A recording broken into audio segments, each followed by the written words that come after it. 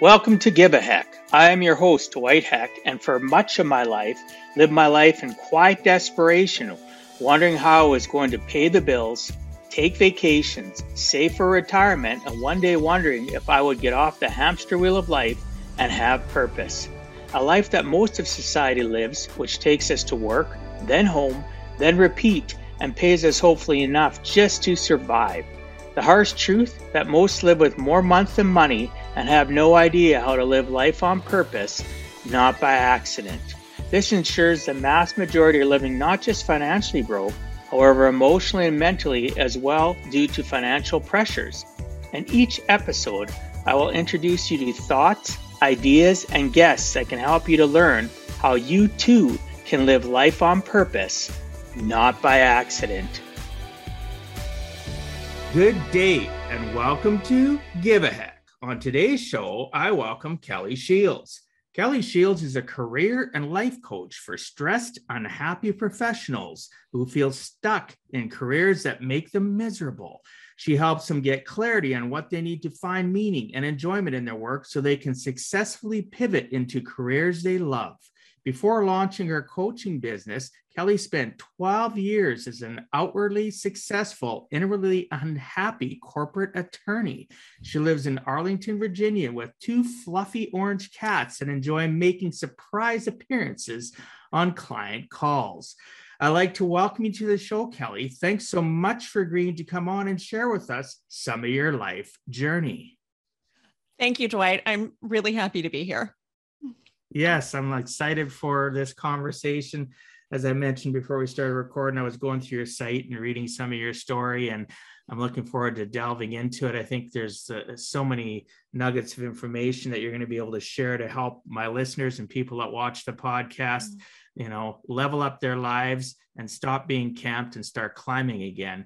That's something I coach and teach on. We get stuck in a rut, we get stuck on a hamster wheel, and so many people camp and they don't even realize they're camped. They don't even realize why that camping leads to addiction issues. It leads to depression. It leads to anxiety. It leads to so many different things. So I'm really excited to learn more about what it is exactly that you had as a self-discovery and where you've taken that and how it's helping so many people in the world today. So Kelly, one of the things I focus on though is a person's origin story from the time that they're of their earliest recollections up to where they are today, because really we're defined by our origin and people don't take it serious enough. They always think, well, that's in the past, that's not indicative of where I am today. Well, that's not true. What our parents talked to us about, what our parents taught us, friends, family, youth group, churches, school, everything affects us. And until we have that realization, which I know you have after reading your stuff, that's why I'm so excited to hear your origin story. So please tell me what key things from your childhood to adulthood that led you to where you're at currently. Ooh, I love that you are starting with this and origin stories because it is such a big deal and impacts so many of us in so many different ways.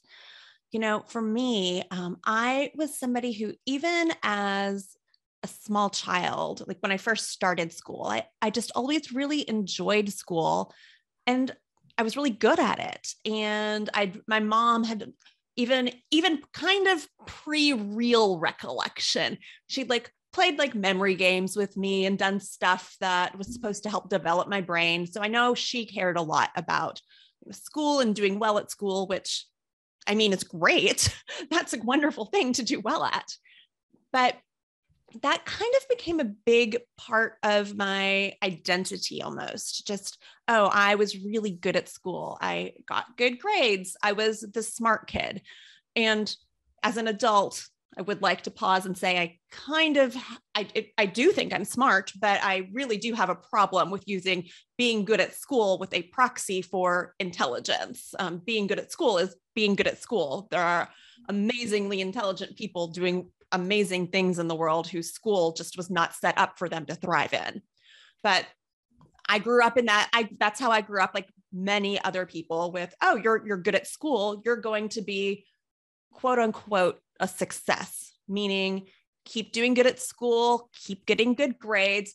Then you're going to go to college and you're going to get a scholarship to college. You're going to excel at college. And then you're going to go into some field where you're going to make a good living that's prestigious, and you're going to then have a good life. And it's kind of something that I think of, and other people I know think of as, oh, kind of getting funneled into the smart kid path. It sounds that in many ways is great. I mean, I did end up in a job that at least paid me well, but there wasn't really any taking into account, oh, what's unique about me? Is this actually the right path for me? Or is this just, oh, well, great, you can get a job this way. You can support yourself. You can have what society deems as a successful life. And I also have to say that I wasn't a big fan of the town where I grew up in. And I don't mean to knock it for anyone who has stayed there, but I was in a small city in Kentucky and I really wanted to leave. I remember even being in, middle school, just not really loving my hometown and really wanting to leave, really wanting to try something new. So I embraced that narrative as well voluntarily, in the sense that I just was like wanting to get out, wanting to move to a bigger city or move to some place that I found more interesting or had the impression of was more interesting. I don't know that as a middle school, high school, or college student, I had any actual information about what any of those other places would be like. But I followed that path. I kept doing all the right and responsible things. And so I studied hard, I worked hard, I got good grades. I thought about what I wanted to do. I knew I didn't want to be an engineer, although it did take me a while to figure that one out because everyone said it was a good job, and that would have been the world's worst fit for me. But I was like, oh, I like writing. I like talking. I'm smart. I should go be a lawyer. And so I went to law school. I guess I'm going a little bit beyond my earliest origin story here, but it all just kind of flowed from, oh, great, I have these talents. This is what I do. This is the path that society says, great, this is the ideal path. You can actually get into it. So this is what you should do. And unfortunately, I figured out about 2/3 of the way through law school, before I even graduated, that this was going to be a terrible fit for me. And yet I was approaching 6 figures in student debt already at that point. So suddenly felt very trapped. Oh, imagine you would have. I find that it's so prevalent even with myself or my kids that have gone through school. My one daughter stayed in university longer than she should have, and it acquired massive amounts of debt. One day she came upstairs and she said, Dad, I can't do it anymore. I've changed my major. I've gone from this to this, and thinking that maybe it would trigger something in me, and it just doesn't. I'm going to quit. And my knee-jerk thing inside my 6 inches was to say, what are you doing? You know how much money you've invested in student loans? But I bit my lip. And I said, well, honey, you need to do whatever your path is telling you to do. Like whatever your journey in life is, I'm here to support you. It's unfortunate that, because she mentioned her money situation. I said, it's unfortunate you're in that circumstance. I'll do what I can to help you out of it, but you need to find your path. You need to figure it out. So I can respect what you're saying. A lot of people would continue to push forward. I know so many people that have, and then I actually wrote something in my notes here for a further question, but we'll dive into that now. I know in Canada and in the US, it's as high as 65 to 70% of people that graduate from university or college, they never ever work in that field, but they feel like they have to finish their degree or their diploma because of the investment of money. What they don't realize is the loss of their life, the loss of their time. Time is in session. This is not a dress rehearsal. We lose that time, and the pressure from family and friends saying, oh, just finish, things will change. You'll go do it and you'll love it. And oh my goodness, it's just the pressures that we feel are unbelievable. Absolutely. When it comes because of student loans and stuff like that. before we dive into that conversation of your debt, because that is the next thing I wanted to get into. I like the fact that you talked about good at school does not equate to intelligence. Listeners really feel that statement, right? Because I feel it in my chest. Going to school doesn't make you smart. I remember growing up with the kids that were getting honors and they were, the class teacher's pet or whatever. And I was BC student. It wasn't that I wasn't intelligence. They couldn't keep my attention span. I was actually, sometimes people like myself are more intelligent because we're dreaming beyond the scope of a textbook, if that makes sense, right? So I love that Absolutely. statement. You want to dive into that more? Yeah, just for at least for a minute. I mean, I happen to be somebody who learns really well in the way that school is set up. I learn really well when somebody is teaching me, and being in an environment with other people around is something that's energizing to me. So great. I could listen to what teachers were saying. I was energized to pay attention because I was in that situation. I mean, I am smart.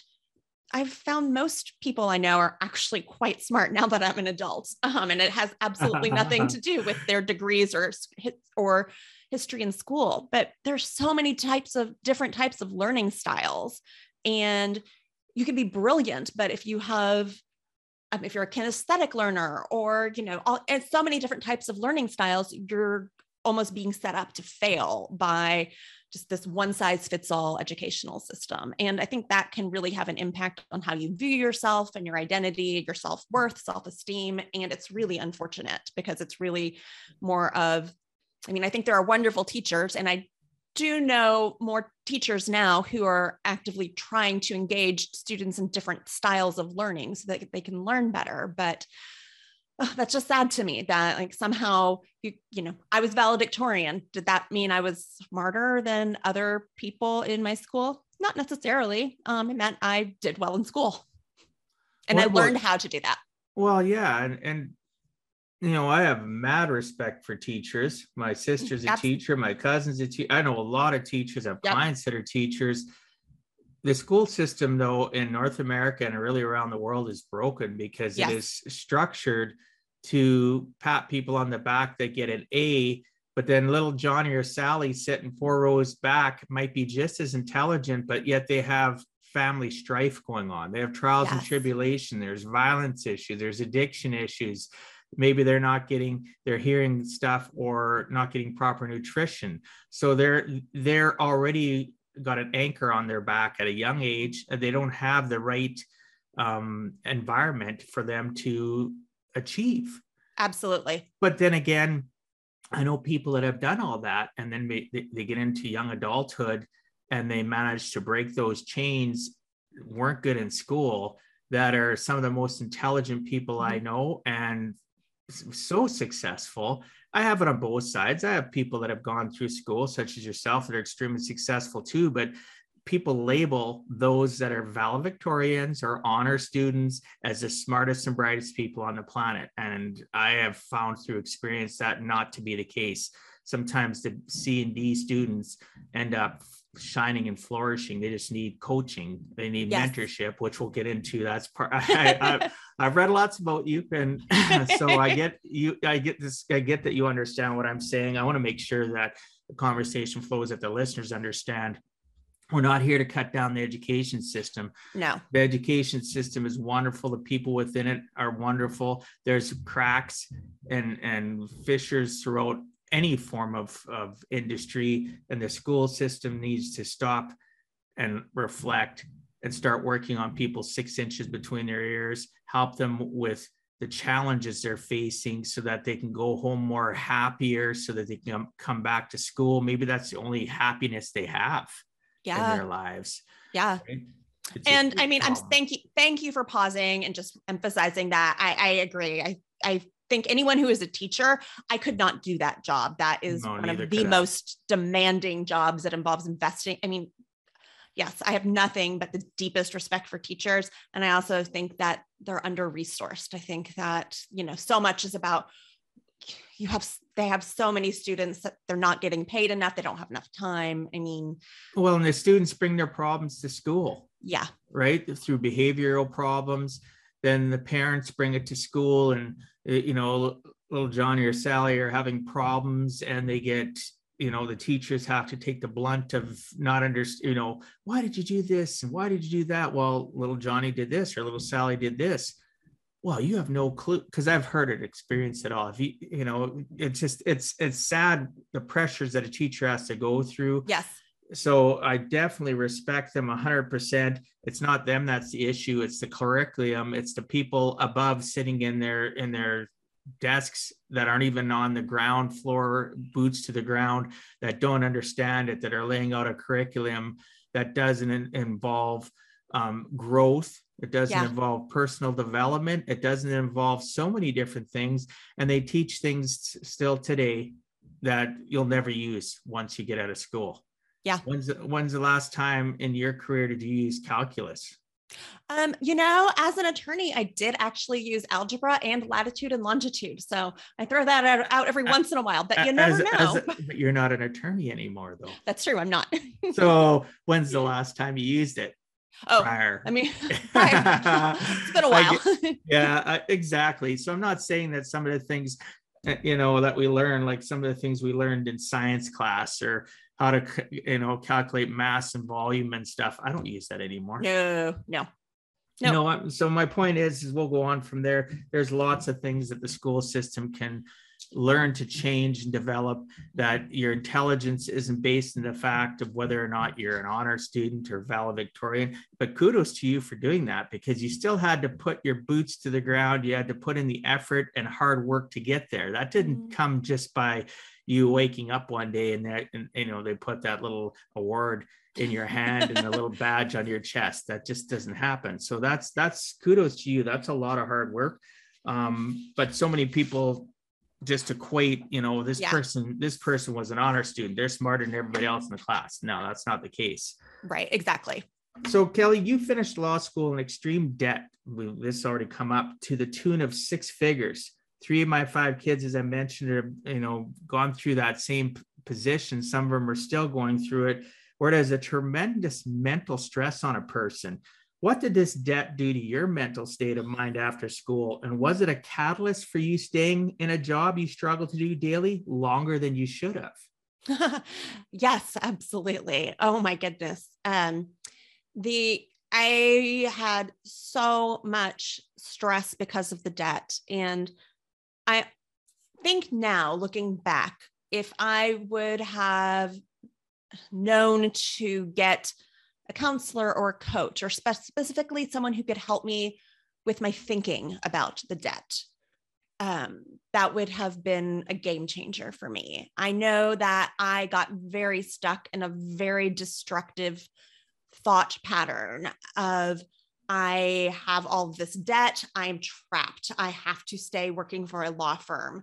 I hate working for a law firm, but I have all this debt. And it just went in a circle. And I don't think I needed to suffer nearly as much as I did. I think a lot of my suffering came because of the way I was thinking about things. And I didn't at that point in my life have the tools to take a different perspective, or interrupt those thought processes and take, a healthier perspective that would have acknowledged that I still had debt and maybe chosen to work in a law firm, but been able to realize it was for a season and feel much more empowered, and that I had much more agency in my choices.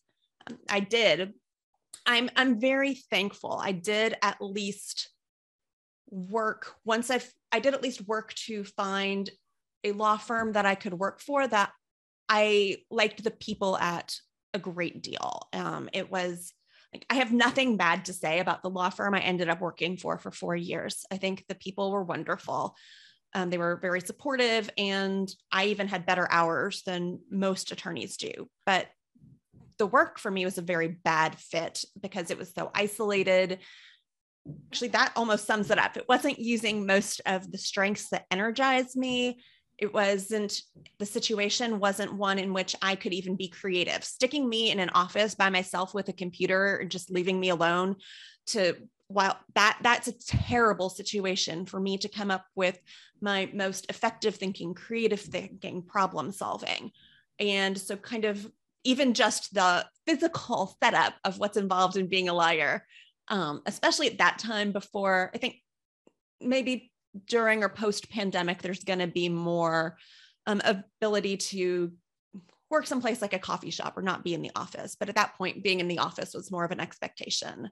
So yeah, it just was a very bad fit for my personality, from the strengths I wanted to use. And honestly, I wasn't that interested in it as it turned out. I thought I would be, but I basically tell people now that what I didn't realize was that being a lawyer is basically like being an accountant, but with words.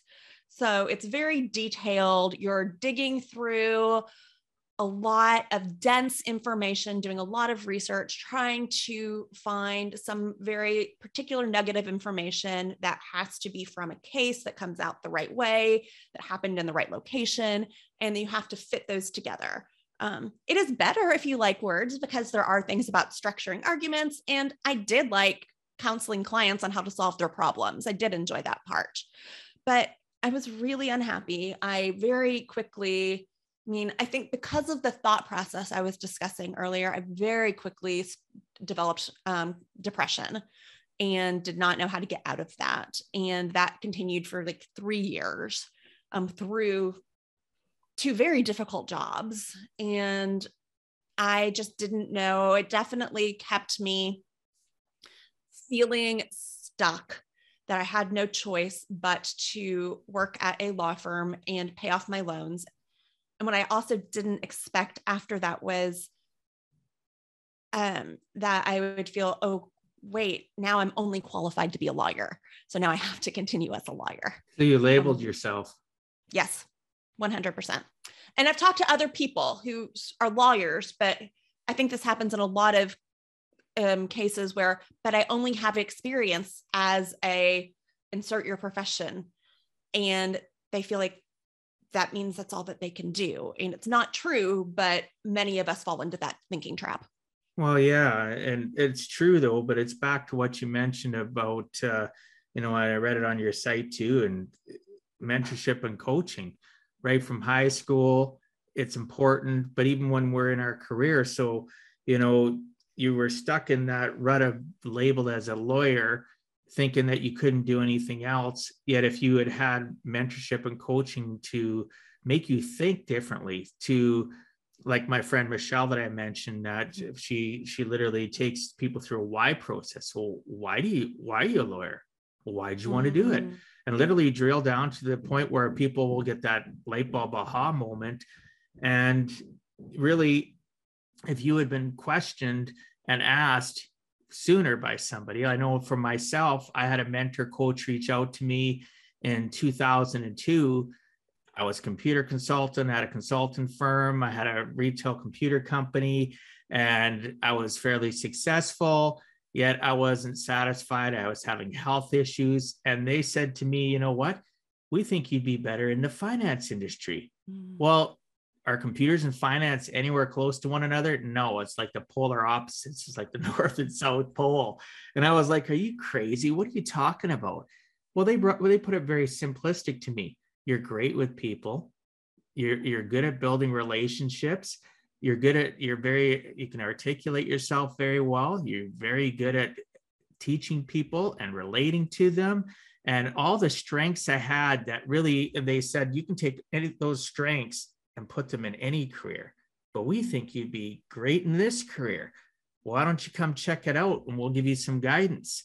Long story short, I ended up leaving that industry completely. And I've been gone from that industry this is going into my 20th year, because I had a mentor or coach. Yeah. So can you talk about how mentorship and coaching has made a huge impact on your life? Absolutely. Yes, exactly as big a fan as you are of mentoring and coaching. And I will throw in counseling as well. They are different, but I think all of them have a role and can be very important. Well, as a side note on counseling, I think everybody in society should have access to free counseling, minimum once a month. the rest of their freaking life. A lot of our world strife and problems, our family strife and problems, our local communities, all our relationship issues could be fixed if we had some counseling. I am 100%. Love that. 100%. I love that plan. 100% love that plan. I have said for ages that I think everyone needs to go to counseling, just because I think everyone needs to. I would, yes, I am 100% on board with your, once a month free counseling for everybody. That's great. Let's find a way to make that happen in the world. Exactly. Well, we'll start a petition now. I'm so on board. But I think that those things helped me realize what was possible for me and that I wasn't trapped. And they helped me start recognizing the ways that my own thinking was limiting me and start thinking in some more expansive ways. And then ultimately make a huge life change in, leaving being a corporate attorney behind after 12 years and realizing, what would actually be a great fit for me is myself being, a counselor or a coach, but I didn't want to go back to school for years and years and years before I could start working and helping people. So I went the coaching route. I would not have been able to do that, period, without having wonderful coaching from somebody who really knew what they were talking about and who could really support me. I had thought about this I'd thought about it since I'd been unhappy, but even though I took assessments and read books and, had conversations, I didn't know how to make that happen. And I also didn't know how to really get clear on what would actually be a good fit career for me. On my own, I actually had thought that being a realtor would be a good fit for me. And I don't think that would be a terrible fit for me now, but I got my license and tried working with someone I know who has a very small real estate brokerage and quickly found that I was going to have to switch and go work full time for like a big real estate company if I wanted to do that. I was not motivated to do it at all. And I couldn't understand, well, why am I not motivated to do this? My best friend from college had literally said, "Oh, I think that's the perfect job for you." And I thought it made so much sense.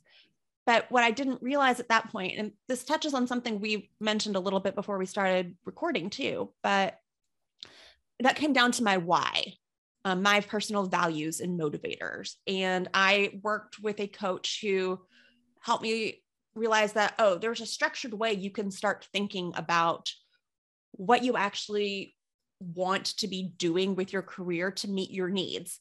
And everyone's needs are different. So what I needed is going to be very different from someone else. But for me, I really needed something that was more alignment with my why, with my values, with my motivators. And one of my core values is an idea that I think of as making things right.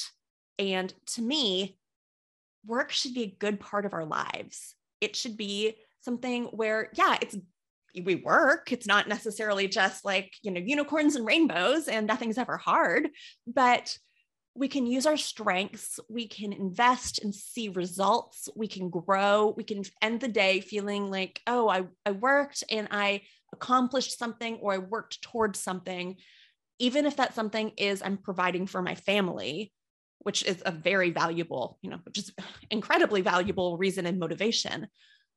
But you're not leaving drained. It's not taking over your life. It's not impacting your health negatively. It's not leaving you miserable. It's not driving you to alcohol or drugs or addictive behaviors. It's not making you choose between keeping your job and showing up for your kids or your spouse or your friends, or just even your own life. It should be something that is a part of our lives that is good. And I think it's wrong when that's not happening. And so the work I do now is something that in part came out of that why, that core value. That processing. Yeah. It's so important to realize, people listening, that coaches, mentors, counselors are people that are seeing the forest for the trees. They're literally they're going to be what I tell a lot of people. I'll say, do you want me to tell you what a friend would tell you, or do you want me to tell you the truth? And they get shocked by that. Well, what do you mean? Because a lot of times friends and family will tell us what they think we want to hear, not what we need to hear. And the harsh reality of it is a mentor or a coach or a counselor is there to listen and help you work through and find the solution from yourself. They're not necessarily giving you the solution. They're hopefully drawing it out of you, because that's what I find is the best coach is somebody that's challenging you. Yes, they can have advice. Here's some options for you, Kelly. Here's what we think here's what I think might work for you. And then Kelly gets to percolate and think about that and have it, think about it for minutes, hours, days, and then come back, have another conversation. How coaching works. It can be once every couple of weeks, it can be once a week, it can be daily for some people when they're really struggling. But I appreciate you sharing about that it did make a huge difference and impact in your life and led you to where you're doing it yourself, which is phenomenal. You mentioned real estate, and somebody's saying, again, friend told you what you wanted to hear, Yeah. They might not even really believe that. And it's because people don't want to offend their friends and family. So let's say, try this out.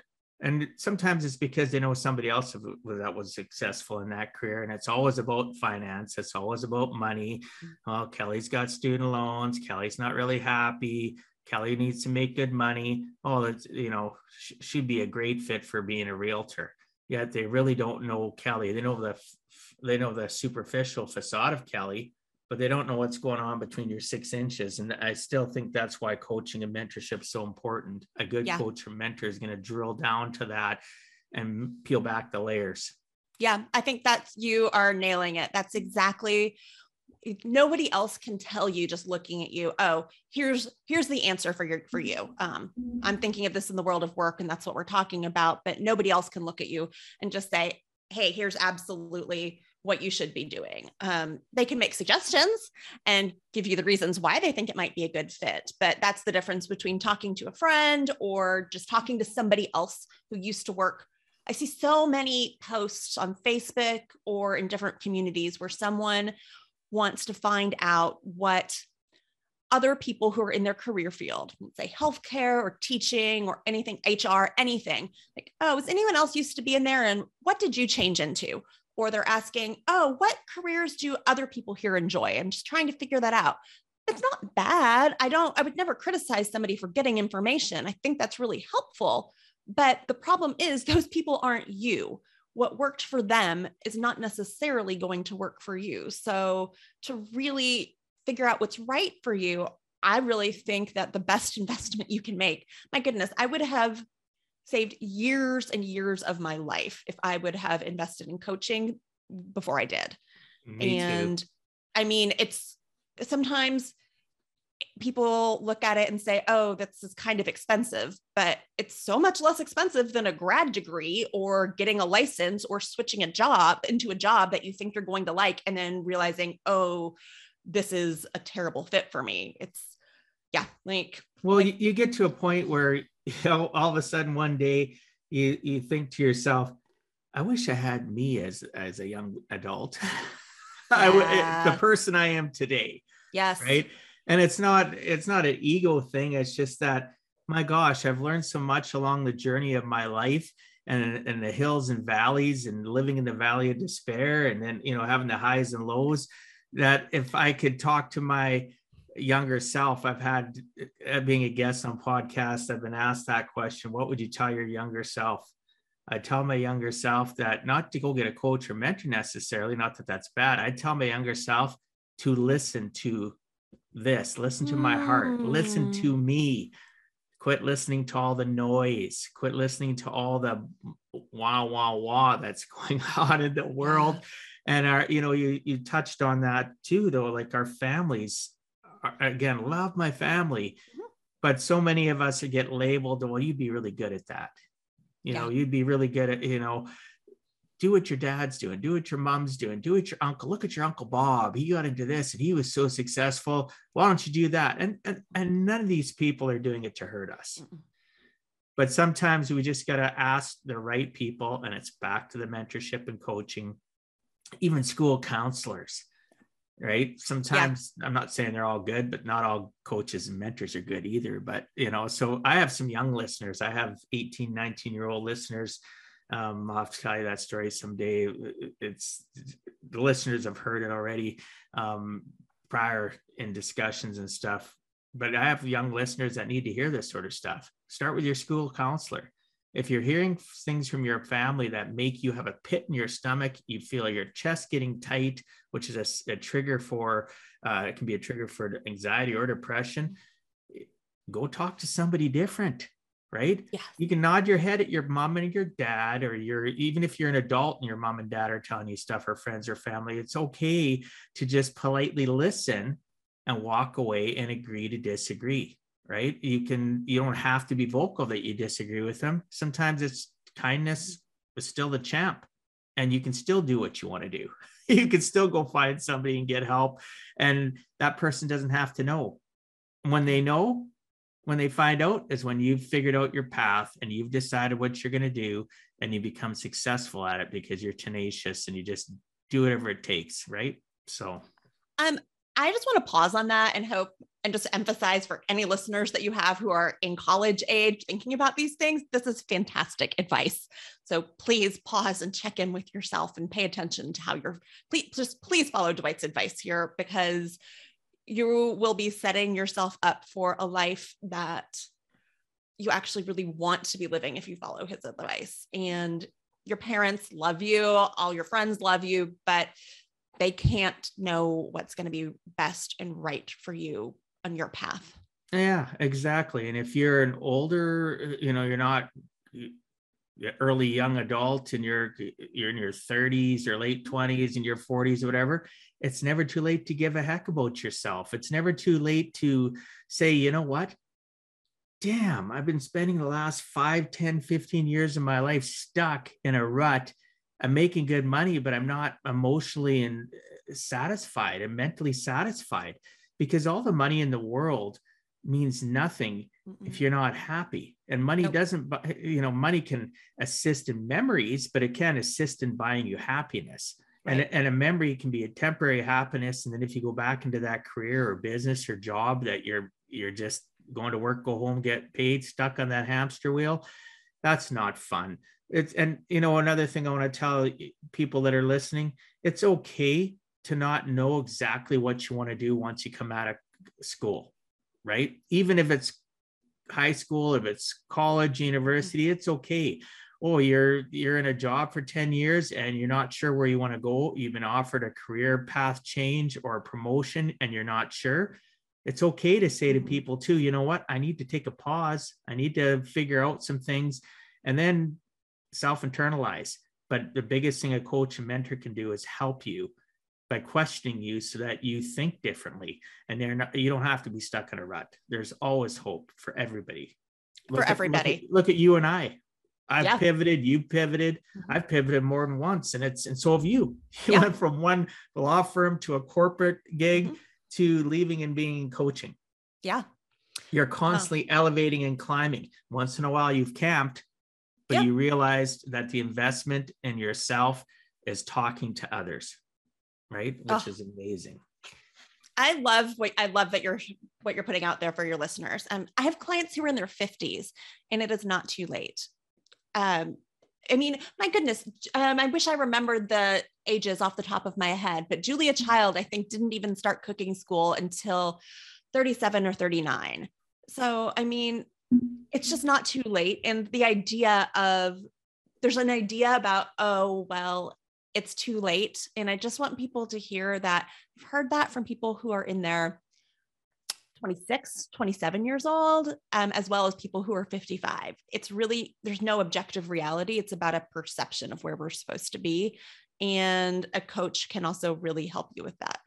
Even if you have 10 years left until you retire, assuming you even want a traditional retirement, that's a large percentage of your adult life. And there's no need to use your words, stay camped someplace that you're miserable. You can still pivot from where you are into something that, meets your needs where you are at that point, which might be different than if you're 25. but that helps you start climbing again and help you start giving a heck about your life and feeling good again. And well, you live longer too when yeah. you're satisfied and satiated. Everybody talks about satiation being like nutrition. Well, your mind needs nutrition, right? Yeah. Your emotional state of being needs nutrition. So you can be 60, 70 years old. It doesn't matter. I have listeners that are in all age categories, from teens all the way up into their 80s. And, you know, sometimes in life, we just don't be camped. Now, if that's where you're enjoying life and you're in that traditional retirement, as you mentioned, Kelly, myself, I'm going to keep on climbing till the day I take my last breath, because, and people say, what does that mean for you? You're never going to retire? And I told somebody that just in the last few weeks. I said, yeah, I'm never going to retire. Well, I want to retire. I want to do this and do that. I said, you know what? Just based on my experience in talking to people and coaching them and talking to retired people in my finance and coaching business, they literally are bored after 8 months, a year. Some people make it 2-3 years, because you can only sit on a beach. You can only travel so much. If you're not doing something in between, in my opinion, that satisfies you in a different realm, and then you have that goal of going on that month vacation or doing whatever, or, you know, something outside of work, you're on a hamster wheel in retirement too. It may sound harsh, but you can be on that hamster wheel. And then people wonder why they have health issues, the longevity issues, because their brain gets camped. Our brain is something that needs to be fed every single day, some sort of new information, because if it's not, we get camped. And, you know, I wish I would have had, again, like we talked about, you and I both wish we would have had this information back in high school, going into college. But again, we have it now. We continue to pivot and elevate. You're helping people, which is fantastic, because your story is amazing. And I'm doing the same. And there's no shortage of people that need help, right? Absolutely. They and can reach by the out way, to us. by the way, if you're saying like, oh, well, I want to do X when I retire, that's great. I would just question, you know, there's a lot of opportunities now. Like, is this something that absolutely, like, what can you bring into your life now? Like, don't defer, like, don't put off all of your happiness. Oh, I have to put my head down and just work, be at the grindstone For the next 20, 30 years, next 40 20, 30 years. Yeah, that's just... There's all sorts of things that you can do now and ways you can change your life now that maybe aren't, you know, oh, I'm never going to work again. But for some people, I'm a huge fan of sabbaticals or work breaks to either travel or learn something or rest. I certainly took one because I needed to recover my health. Yeah. For other people, I mean, if you want, it's so easy now to go be a digital nomad and work from a beach somewhere, live in a country that you want to live in. You don't have to do it forever, but there are so many opportunities to really create the life you want to be living while you're still working and and give yourself permission to explore that. I love that you brought that up. My most listened to podcast, and of the 80 episodes that are live, is on digital nomad. It's one of my friends that I mentioned. That's still the one that's every week when I look at my analytics, 3, 4, sometimes 10 people have listened to that episode because she's a digital nomad. She'll go to Tulum. She'll go to wherever. I don't know, quite a few people. So older listeners, you decide that you're not, here's what I'm going to tell you. And I have lots of clients to do it. They'll retire from their job, early retirement, maybe 55, maybe they'll work to 65, 70. They still have a lot of gas in their tank. They still have a lot of knowledge. You can become a digital nomad that consults in your industry using something called a laptop. And you can work 2 to 3 hours a week, a day. And then when you're done, put your flip-flops up and go out to the beach. If that's where you're in a tropical destination. Maybe you're living up in the northern country of Canada, like myself, and it's summertime and you go put your rubber boots on because you're going out fishing, right? It doesn't matter. Quit defining what society has said, that you work for 40 years and then you are camped and retired and you're just going to enjoy your grandkids or your own kids, or maybe you don't have any kids, which is okay too. Just realize that there's no reason to ever stay camped in life. There's always opportunities to live life to its fullest, right till the day of that last breath. And the last thing I'll say is, you don't know when your last breath's going to be. Appreciate the fact that you're even listening to this podcast right now, that you have technology to listen to this podcast, that you're healthy, that you're living life, and live your best version of yourself each and every day. Tomorrow's not promised. If you do get a promise tomorrow or a retirement, fantastic. I could not have said any of that better myself. You are saying things that I believe to my core, and I'm so grateful that you are here telling your listeners all of this. Well, I appreciate having you here, because our conversation is flowing very well. So Kelly, what are the steps, the building blocks to evaluating what one needs for fulfillment and enjoyment in their work? Yeah. Thank you for asking that. What I really found was when I tried to take little pieces of it by myself, it was never enough. So I have found, and this is the process that I also followed when I was figuring out what work would work for me, that you do need to start with your core values, your core motivators, that why we've been talking about, getting in touch with what's going to motivate you to get up every morning and what's most important to you in the world. And that's kind of a compass that you can use to navigate all sorts of career decisions. You also need to really look at your strengths. And I want to be clear, a lot of us think that strengths are anything we can do well. For example, I'm an excellent legal writer. I've been complimented on that throughout my entire career, and I'm glad I can do that well. It served me well. I did not enjoy legal writing, however. So if you're good at something, but you don't enjoy it, we don't want to consider that a strength. We want to consider strength something that you can do well, but that is also energizing for you, something that you enjoy and want to have more of in your life. So we want to take a look at that. We want to look at your unique personality and what kind of boss, what kind of coworkers, what kind of working environment, what kind of corporate culture would enable you to thrive.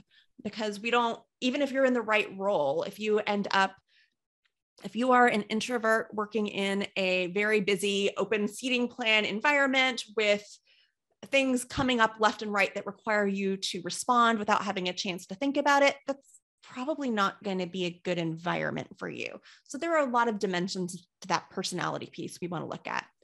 We want to look at what you're interested in. I mean, you are going to be spending 40 plus hours of your life working. It's helpful to be working on something that at least interests you.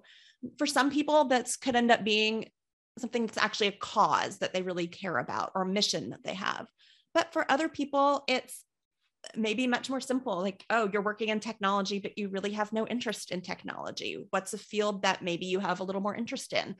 I found when I looked at that for me, I was very cynical and thought I would have nothing from my interest that informed any direction I would want to go. And then I realized at the very end of when I was working on it that there was this theme running through my interest. And it's that I'm so much of what I consume in my life and look to voluntarily is about personal development and self-growth. And suddenly I realized, oh, this is actually really, really helpful for me to realize. And it absolutely informed my career direction. But we also want to look at your lifestyle that you want to be leading and what's important to you, because there is a practical element to all of this. So that can include anything from, where do you want to be living? Is there a particular city you need to be living in? How many days a week do you want to go into the office, if at all? Where do you want to be working from? How long, can your commute be? How much time off do you need? What kind of benefits do you need? Yes, that's where we need to consider paycheck as well. But I like to kind of help people. So often, if we start thinking about that early on, we cut ourselves off from possibilities that would actually work for us. You can actually make a great living doing things that maybe you don't realize you can make a great living doing. And so we want to bring those kind of questions about finances in, but I want you to let yourself get dreamy and really get in touch with, what would you want for your ideal lifestyle? Would you want to be a digital nomad? And after you've kind of gotten in touch with those things, then let's also bring in that, how much money do I really need to be making piece? Yeah, you brought up so many good nuggets of information. Listeners, I would rewind and listen to that again. Wow. Core values, strengths, unique personality. What are you interested in? Your lifestyle. And I wrote sub things down for all of those, but just rewind and listen to that again. Those are all key things. One of the things I really enjoyed about that was, or two things actually, not that it's all got value, but really struck me was the core values. So many people don't really understand what is their core value. What are your core values? Some people say you have to have 8. Some people say you have to have 5. There's no number on it. Mm-hmm. What are your core values? For me, my core values, I had to realize have been the same since I was very young. They've been faith, family, and work. 3 simple core values. For me, faith is my first core value. My second is my family. And third, it is work. Because if the other 2 ain't clicking, guess what? Work, I feel unsatisfied. Why am I working? Am I just on that hamster wheel, going to work, go home, get paid? And, you talked about the fact of, where do you want to work, right? On the, on the lifestyle part of it, where are you going to be living? You're going to have how many days in the office? Or do you even want to be in an office? Yep. All that sort of things is fine for the work piece. But if I don't have my faith and family solid, I find I'm spiraling out of control, living in a rabbit hole. And I may not seem it, but you mentioned being an introvert. I'm extremely an introvert. I've had to fight to be extroverted when I need to be. Otherwise, I prefer to be in a small, close circle of people, because for me to be in large environments after 3-4 hours in a room of 100 people, 1,000 people, 10,000 people, I feel like I am just a shriveled up orange. Yeah, It's lost all its moisture and it's got no substance left to it. So I really like the fact that you brought that up. That most people don't think about many of the things you mentioned, but the core value thing and the lifestyle, and people listening, lifestyle too. What are you eating? What are you putting into your body? Right? Are you exercising? Are you doing any of the things? And I won't get into it, but I have severe health issues in my early 50s, but I still try to do things when I'm capable of doing it, going for walks, going for, doing physical activity. Doesn't mean you have to be out playing baseball or golfing or at the gym. It doesn't mean that any of that's bad. What I'm saying is life can be about the baby steps that fit within your path. And if that's walking or nutrition wise, think about where you are mentally. Sometimes your nutrition is affecting your mental state of mind. If all you're eating is processed foods and sugar and drinking too much coffee, and you wonder why you're jittery. So part of that lifestyle thing of where you're going to work and what you're going to do, tie into that your nutrition and exercise, and also associations to who you're hanging out with. Maybe you need to change that a little bit. And those that listen to that are consistent listeners know I talk about associations, and people I coach know that I do. I think that is one of the biggest things we don't take serious enough, is who we hang out with, and associations to food culture of what we were raised with. Meat and potatoes, improper eating and balancing of our diet, because, we talked about learned behaviors of, jobs and careers and what we learn from our families and friends, but we also learn about nutrition. We learn about exercise. It's never too late though to change any of that, right? I constantly elevate though. I read about nutrition. I'm a personal development junkie like you. I love you talk.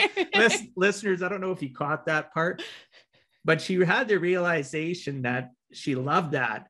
Now she does that, but she still realizes she needs that. Any good coach and mentor knows they still need that the rest of their lives to keep us in check and balance. Wouldn't you agree? Oh, absolutely. I mean, I think it's fun, but I think life in itself is about growth, and we're all going to be ideally developing for all of our lives. I really, really love your metaphor that you use about camping versus climbing. I think there are times when we are camped someplace, and that's fine, but we need to keep climbing. Like there are different areas maybe we want to be climbing in at different points, but it's really important. Oh, absolutely. And you know what? People listening and watching this episode, you can be camped in life temporarily raising children. Yeah. It doesn't mean, though, that you have to stay camped. So when I say you're camped raising children, you're not necessarily thinking about your rise or your climb. You're camped temporarily, but while you're on that camped journey temporarily, whatever it is, I'm just using children as an example, you can still have good associations. You can still have great nutrition. You can do some exercise.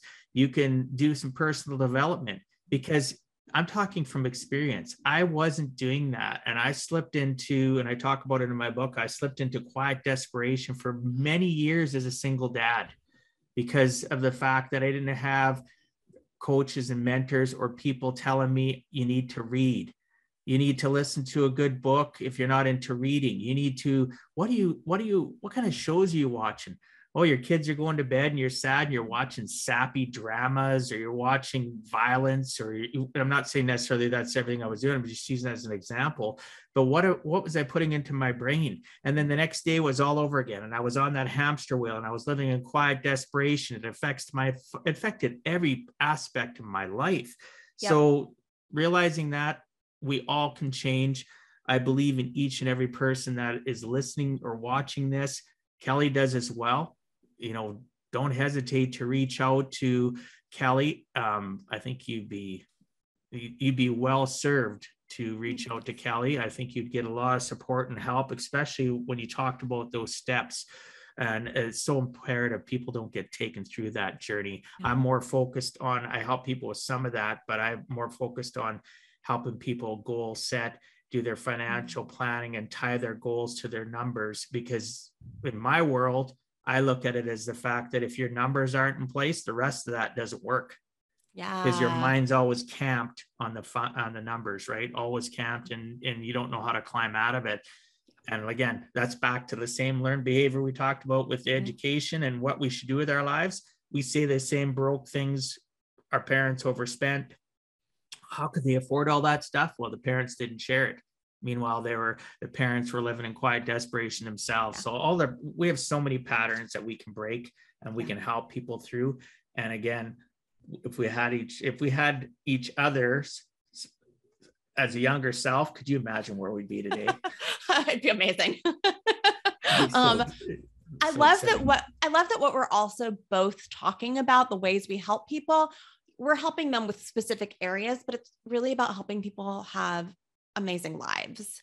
And there are these big pieces that I help people in their work lives, because I think that work is such an important piece of our lives, and it spills over into the rest of your life, into your relationships, into your health, into your free time, just how work is going. And I think it's just so important for your overall happiness and flourishing as a human being, for the work piece to get figured out. And like what you're talking about with finances and numbers, and if that's off and your brain is getting stuck on that, it causes so much anxiety and stress, and that's spilling over into so many different areas of your life. And there's just so much of this work that's just about helping you show up and live.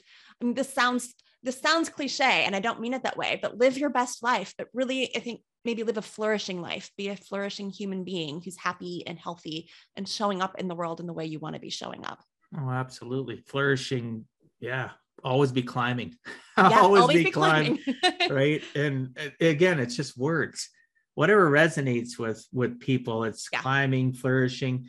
One of the things that the word we've used a lot is relationships.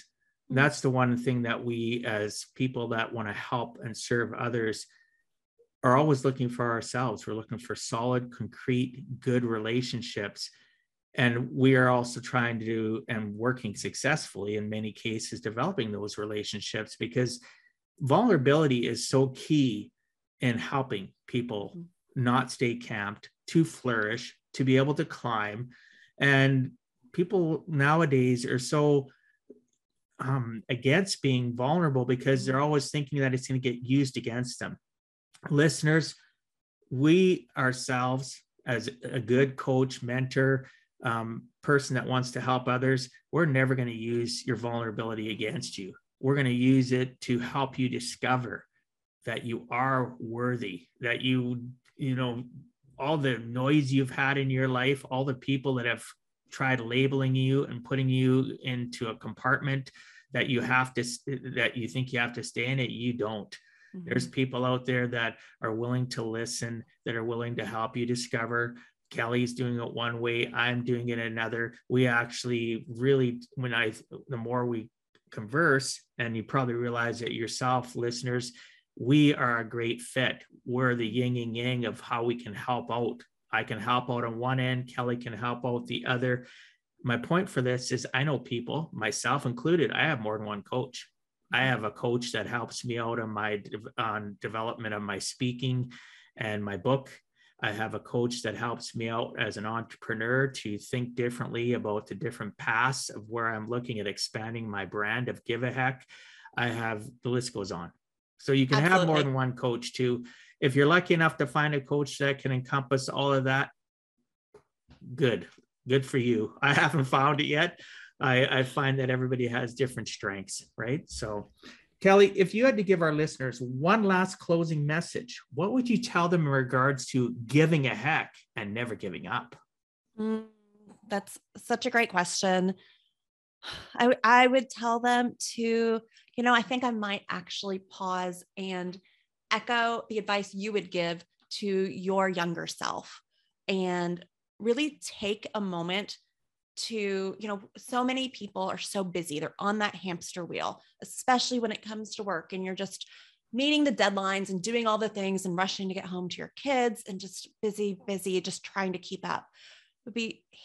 Pause and check in with yourself and ask yourself, how am I actually feeling about my life? How am I feeling about my work? How do I feel in the middle of the workday? How do I feel at the end of the workday? Is this really what I want for my life? And really just pay attention to how your body reacts, but create some deliberate space to let yourself feel the things you're feeling. Maybe you are really happy and giving yourself more space to feel that and recognize that and appreciate it is wonderful. Maybe some anger is going to come up and that's really important to pause and notice. Maybe some sadness or discontent, maybe that tightness in your chest or in your gut, but just really creating a little bit of space to ask yourself some questions about, how is this going? Is this really what I want? How am I feeling about it? Is I think the most important thing. And if, you're having a negative reaction, if you're noticing that anger, that sadness, and depression, even let yourself feel it because those feelings are just signals that something needs to change, and letting yourself tune into your body's signals gives yourself the opportunity to get what it is that you really want and make that happen. That's an amazing closing message. And to add to that, if any way along that process anybody's ever making you feel bad for you, how you feel, if you're sharing it with others, back to the fact of what I mentioned earlier, maybe you need to check your associations, right? Because it's okay to internalize, to feel, to question, because our brain does not know the difference between the lie and a truth. You are the person that's going to program your brain by what you tell it.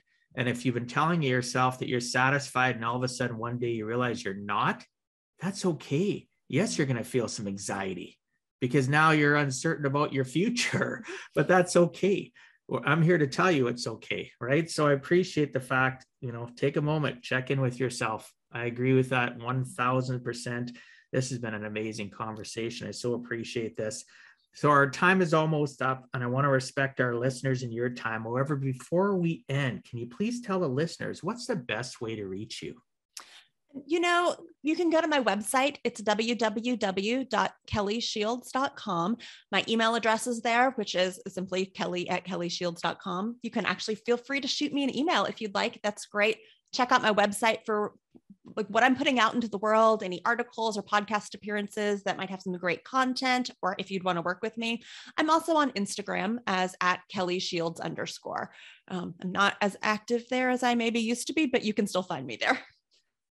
I will add, your website is really well put up, right? So you can go in there, listeners, and you can read, click the About button, and some of the things we touched on today and talked about are in there. How do I know that? Because I read it, right? Because I do give a heck, and I want to understand what it is that I'm putting out into the world, whether it's from my podcast or just presenting outside on a daily. So I appreciate you for being on the show. Check out the website, listeners. I'll make sure it's on all the information and how to link up with Kelly will be at giveaheck.com. Hit the podcast portal button, and you'll be able to check out Kelly's website and reach out to her and email her as well. So thanks so much for being on Give a Heck, Kelly. I appreciate your time and sharing some of your experiences so that others too can learn it is never too late to give a heck.